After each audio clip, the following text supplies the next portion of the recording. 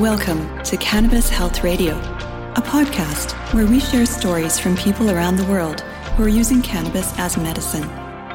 The information is meant to raise awareness about the health benefits of cannabis, but should not be taken as medical advice. Now, here are your hosts, Ian Jessup and Corey Yelland.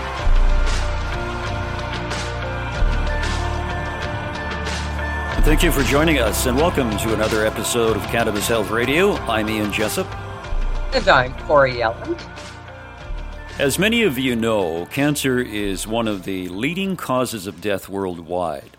The International Agency for Research on Cancer stated that there were more than 18 million new cases in 2018, and by 2040, they expect the number of new cases to be 29 million each year, and the death toll will also increase. Our guest today has had cancer not once, not twice, but 3 times.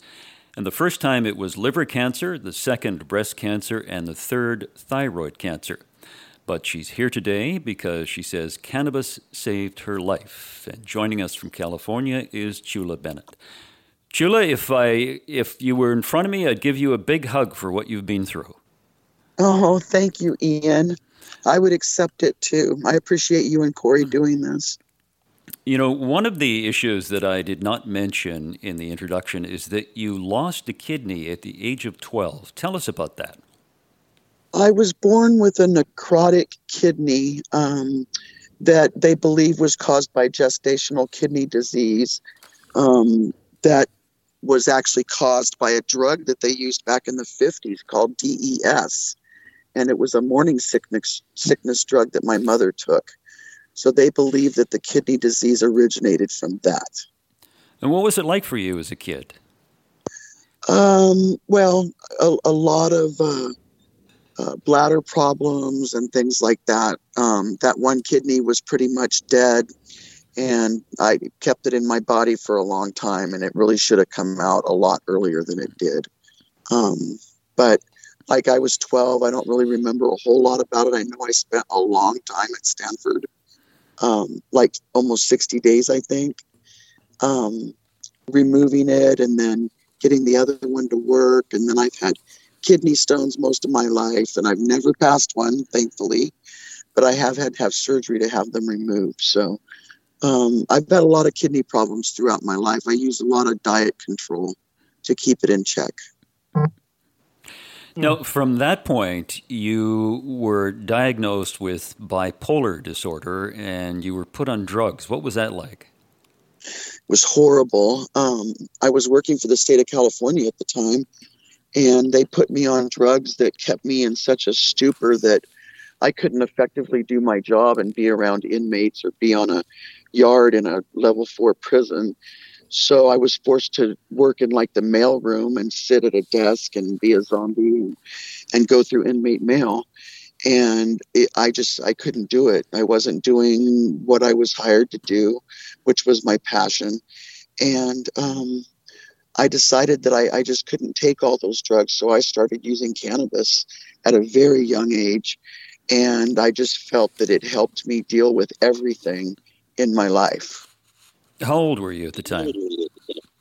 I started using cannabis when I was 12. 12. Yep. Now, your first bout of cancer in 2001, when were you diagnosed with Hep C and liver cancer? On April the 13th, Friday, April the 13th of 2001. And my care was... I was given the opportunity to participate in a test study through New York Presbyterian Hospital, and that was through the Northern California Kidney Foundation in Eureka, California.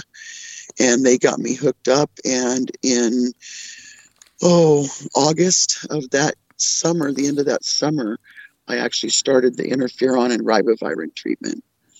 I did that for a year.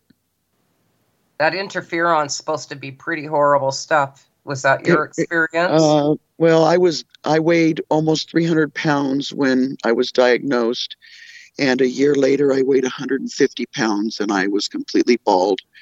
And I believe wholeheartedly, 100% in my heart, that my next 2 cancers were caused by that treatment. You cut out a bit there, but I think what you said is you believe that your next two cancers were a result of the treatment that you had? Yes, as a result of the interferon. Wow. And so when you had Hep C and liver cancer in 2001, did you eradicate it through conventional treatment or with the use of cannabis, or do you have any idea? Well, I used cannabis the entire time I was fighting it. I believe that's the only thing that made me able to eat a Pop-Tart a day.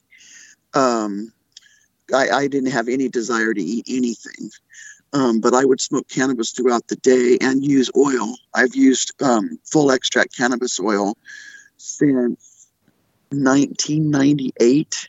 Mm-hmm.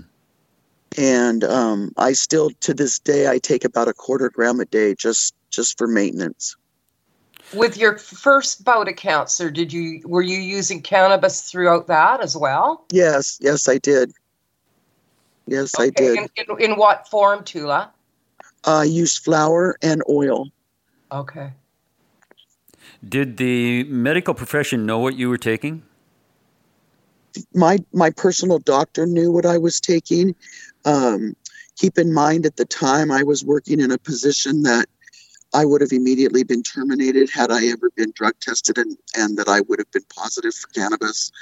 So I was really lucky in 30 years of service that I never, ever had that problem. I never got tested, and I imbibed in cannabis every single day of my career.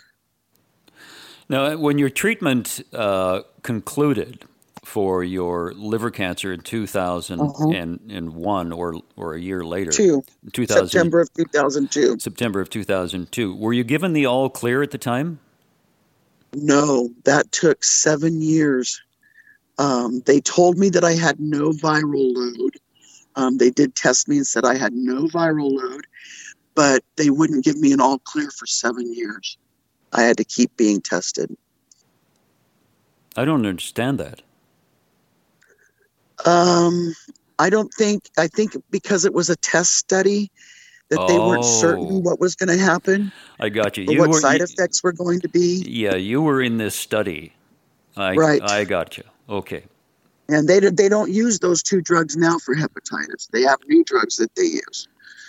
So I like to think that I helped come up with the new drugs.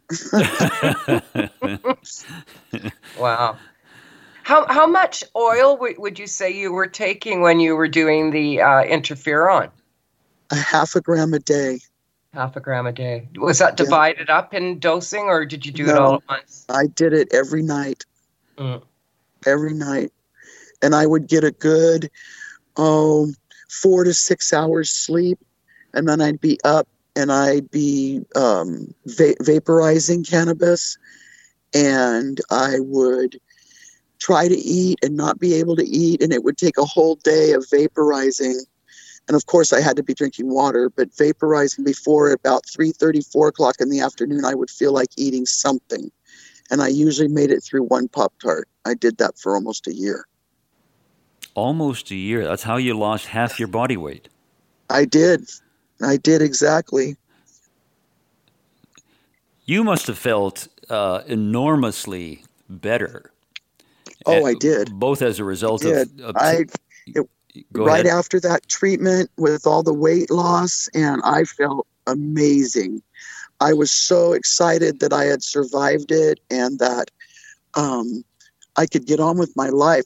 I had to retire because of it. I ended up not being able to finish my career. I had to retire early. But I was so excited that I was alive and I could keep going and start a whole new life after that. Were there any apparent side effects from the interferon other than the fact that you think it caused these other cancers? Was there any? Oh yeah, lots of nausea, a lot of confusion. Brain fog is what they called it. A lot of brain fog. Just a general overall sense of not being well. How long did that last for? I didn't really start feeling better and improving from the treatment until like June of 2002, which would have been 3 months before I was done. And I kind of wanted to give it up at that point because my body was suffering at that point. I had lots of excess skin. I didn't have any hair. My skin got very crepey and drapey. And I just I just wanted to stop. And then they had that talk with me, you committed and blah, blah, blah. And so I did it. And I finished out those last 3 months, July, August, and I took my last dose in September. And that was weekly injections. And then the ribavirin was every day, pills 3 times a day. Wow. Yeah. The interferon was an injection once a week that would knock me out for 2 whole days after the injection. And then I'd have 3 good days of pretty good, and then the anxiety would set in for the next injection. And so I lost a good 3 days a week from the interferon. Now, you deal with your Hep C and your liver cancer, and your health improves. You've lost half your body weight, and then smack dab in 2006, 5 years later, you get diagnosed with breast cancer. Yeah, I discover a lump in my breast. And at first I thought I was just imagining it because I'm very large. I wear a 44G. And so I've always been very careful. And I had a hysterectomy in 1994, and I didn't take any pain medication, no hormone treatments, nothing. And that was not the way to go, but they didn't want to give me estrogen because of my breast size. So when I found that lump, I knew that, okay, I haven't been on estrogen. There's no, what could cause this? And so I went to the doctor, of course, that day immediately, and they biopsied it, and it was a microburst, what they called a microburst, and they recommended breast removal. And this thing was, I'm not a doctor, and it's been a while, but I believe it was less than 4 centimeters, this lump. Mm-hmm. And so I told them that I would rather have a lumpectomy and fight it with cannabis. And the doctor thought I was absolutely insane. And I did exactly that. He did a lumpectomy, and I was down for 5 or 6 days. And then I was up and going back to work, and I used cannabis oil on my incision, which is now totally invisible. I really have to search to find it. And it was a nice 3-inch incision in my breast. Mm-hmm. And then I started doing the cannabis oil. The minute I found out about the cancer, I started doing cannabis oil, worked myself up to 1 gram, like Corey advised me to do, worked myself up to 1 gram, and I did that for 6 months after the lumpectomy. And just to interrupt, and I apologize, but we always get asked this question. So was this hormone driven, and were you doing high THC? I don't recall. It was not hormone driven, and yes, high THC. High THC. Okay, thank you. And another thing that I noticed they're doing a lot more now that wasn't done so much back in 2006 when I was making oil, but I used multi-strains of cannabis. Mm-hmm. And a lot of people just will pick one strain. I try to pick 3 or 4 strains that are going to attack. Yeah, that's the way we go all the time now, if we possibly can, multi-strain. Yeah. And I'll bet I'm inclined to say that is probably part of the reason that it worked as well as it did for you. Right. So I make sure every year when I can grow that I grow 6 different strains. I usually do 4 indicas and 2 sativas. And I shoot for, anxiety calming, number 1, keeping me straight and direct and centered. And then the sativa, I'd only do just occasionally, like if I'm with friends and we're out and about or something, I'll do some sativa, but I don't sit at home and do it because it does give me anxiety. Indica is my preferred cannabis. Now, Okay. you had the breast cancer, you had a lumpectomy, and how did you keep your spirits up with all these health problems you've had to endure over your course of your life? Oh, Ian, I'll be honest with you, it was a lot of therapy. And I've never met a therapist yet that agrees with the use of cannabis. So I mostly kept it a secret until I felt as though I could trust that person. But all mental health people and most medical doctors are against cannabis altogether. They don't even want to hear about it. Yeah, I know. Yeah, It's horrible. Most people we interview who tell their doctor, you can visualize the doctor getting angry or putting his or her hands over their ears and just saying, "Don't talk to me about this." Right. And they don't want to hear it. They don't want to hear it. And it reminds me of the fellow who, over 250 years ago, I believe it was, or maybe 150 years ago, Semmelweis, Viennese doctor who said that doctors should wash their hands before they operate.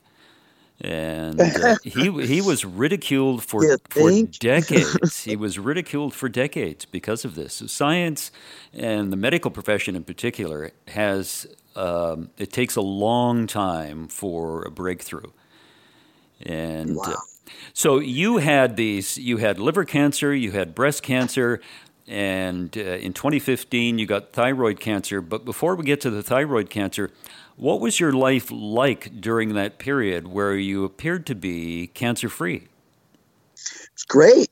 Wonderful. I took on a second career, went to work for a major grocery chain and was managing a bakery and things were great. And then I went to work for another company for a few years selling restaurant and bakery equipment. And I felt great. I was lightweight, down in 150, and I could walk to go get my lunch, and I could do anything I wanted. I was great. I felt perfect after that. And then in 2011, everything kind of changed. And tell us about that. Well, I passed out in my yard. I wasn't doing anything strenuous. I was walking from one part of my yard to a pool area and just got lightheaded and dizzy and went down. And so that prompted me to tell my doctor, and she ended up sending me to a specialist who did an ultrasound on my carotid arteries. And luckily, he said, "You don't need me because your carotid arteries are clear." But he says, "You do have a lump in your thyroid." And so then they sent me to, and this was the biggest mistake, I'm in a rural community. They sent me to an ear, nose, and throat doctor instead of an endocrinologist. And that's who did my surgery, and that's why it was done in 2 surgeries versus 1 surgery. And an endocrinologist would have done it in 1 surgery. But this doctor was convinced it was nothing. He told me that for 4 years until 2015 when I had my annual ultrasound on the lump, and it had grown significantly. And so they went in. Of course, it's still nothing. It's nothing to worry about. And they went in and they took out the left side of my thyroid. And 2 weeks later, pathology came back and said I had papillary thyroid carcinoma. So I had to go in and have a second surgery where they removed the right side and the isthmus. And then they wanted me to go to UC San Francisco and do radiation treatment, which is it's just a pill that comes in a little metal container that you eat. You have to be quarantined away from your family or other people. And I told him, absolutely not. I'm not going to do it. If it's not safe for somebody to touch this pill, then I'm not putting it in my body. And I didn't. And they tried for a good almost year and a half, 2 years before I finally changed insurance and got away from UC San Francisco. And by the time I started surgery for my thyroid, I was ingesting 1 gram a day again, and feeling okay. I felt okay. It didn't really affect me. I didn't feel bad. But the tumor itself, when the doctor went in there to remove it, had shrunk significantly from the ultrasound. And I know that was from the cannabis. And he wanted to know what I'd been doing. And I told him what I'd be doing. And he told me that probably had no effect. That's what he's trained to do. They're making money off medicine. And I don't go to the doctor for everything anymore. I don't do that. I haven't seen a doctor since COVID started. Chula, I'm wondering if, as a result of the surgery, if you had delayed the surgery for a while, whether you could have saved your thyroid. What do you think? I don't know. When they went back into the right side to remove it, they found another suspicious area that didn't show up on the ultrasound. Mm-hmm. And I think I might have lost my thyroid anyway, but that's such a major, major loss to lose your thyroid. And of course, they don't tell you that before they rip it out. Mm-hmm. But it just started a whole new set of problems. And it took them almost 4 years to get my levothyroxine, which is a synthetic thyroid hormone.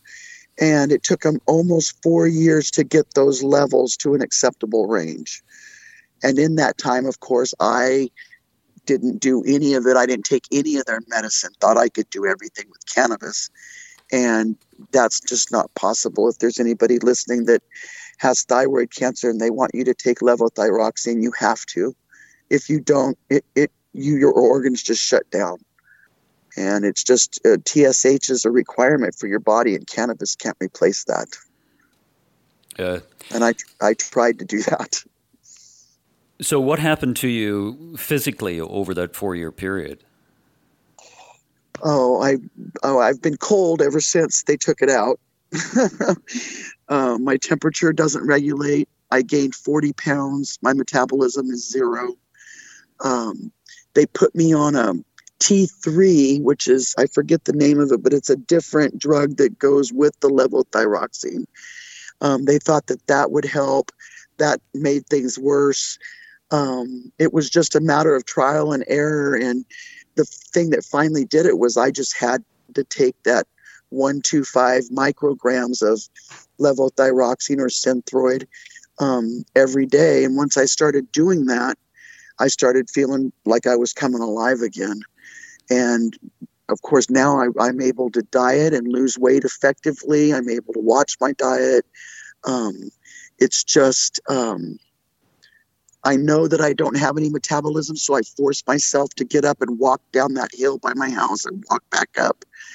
And because I truly believe if you don't use it, you lose it. So I want to be active and keep moving. I just turned 64 years old, and I want to have another 20, 30 years to exercise and make my body better.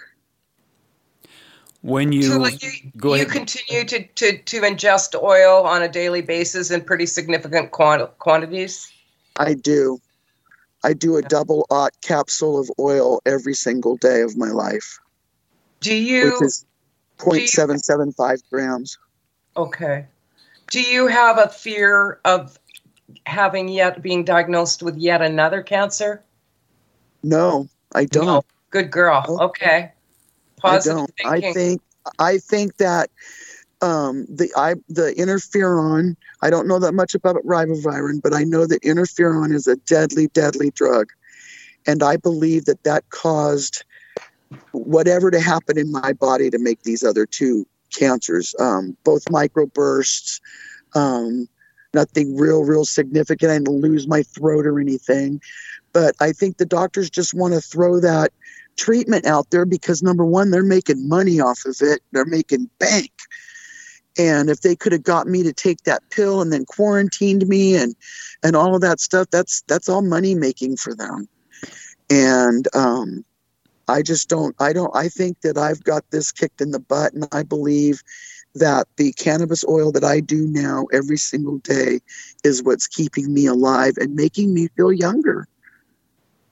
I feel younger now than I did 25 years ago. Good on you. Yeah, that's interesting. Interesting. It's an interesting side effect.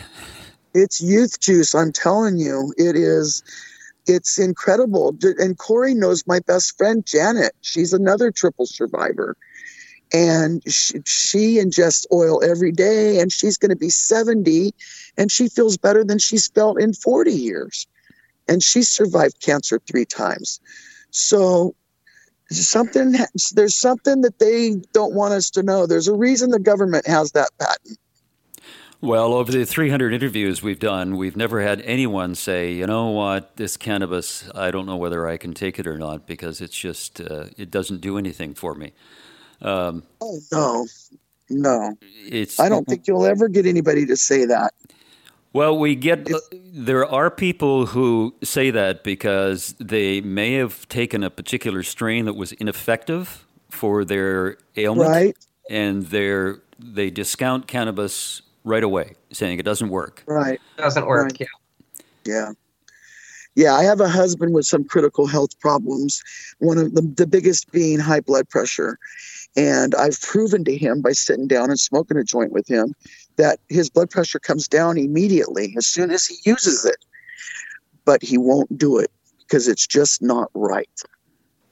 And I can't change that mindset. 15 years of marriage, and I can't change his mindset.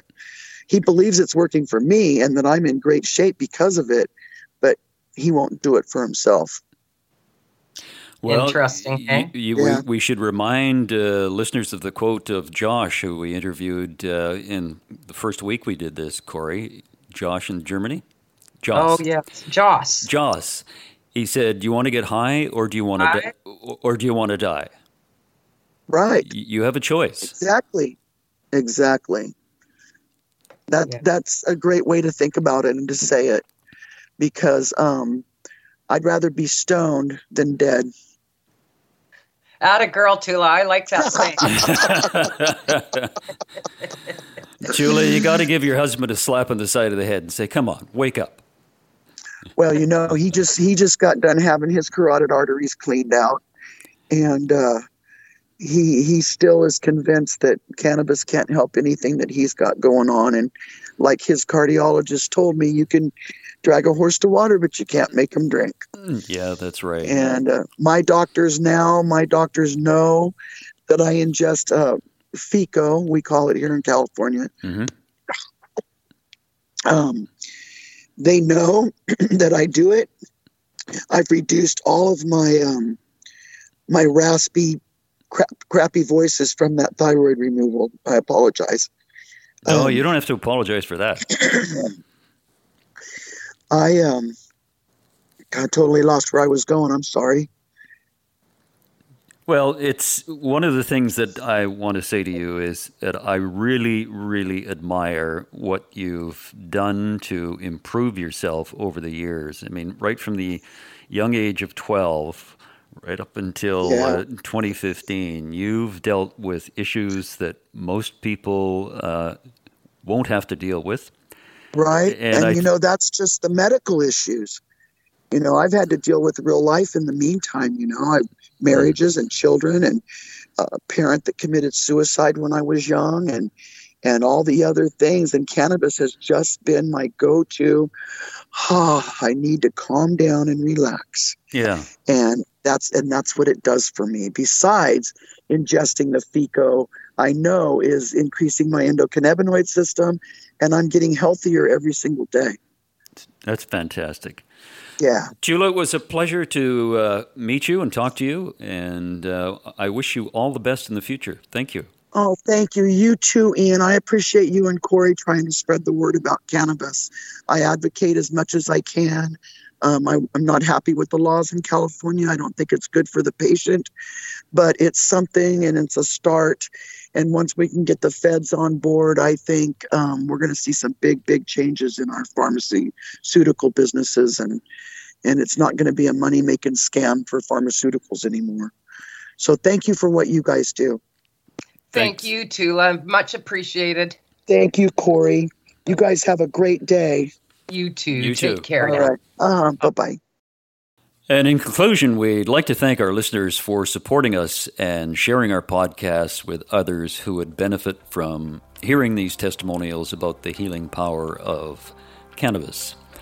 And because we're listener-supported, if you'd like to support us, there are a couple of ways you can do it. You can do it for $5 a month on our Patreon page or make a donation in any amount, a one-time donation. Just go to our website, cannabishealthradio.com. And we encourage you to subscribe to our YouTube channel and share that with others who you think may be interested. And we'd like to thank Mark in Belgium, who posts our podcasts on YouTube. And he actually started the YouTube channel. Corey and I didn't even know about it. And I'd like to thank Ron, who donates his recording studio to us so we can record these podcasts. Thank you, Ron. We greatly appreciate it. And thanks for listening, everyone. We'll be back next week with another episode of Cannabis Health Radio. Thanks for listening to Cannabis Health Radio.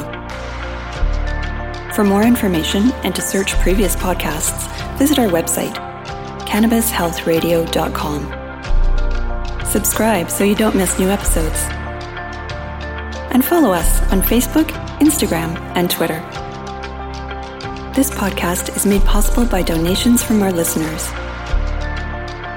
If you found the information helpful, please consider making a donation in any amount through our website. You can also help us share our message by leaving a review on your podcast listening platform. We are very grateful for your support. Thank you.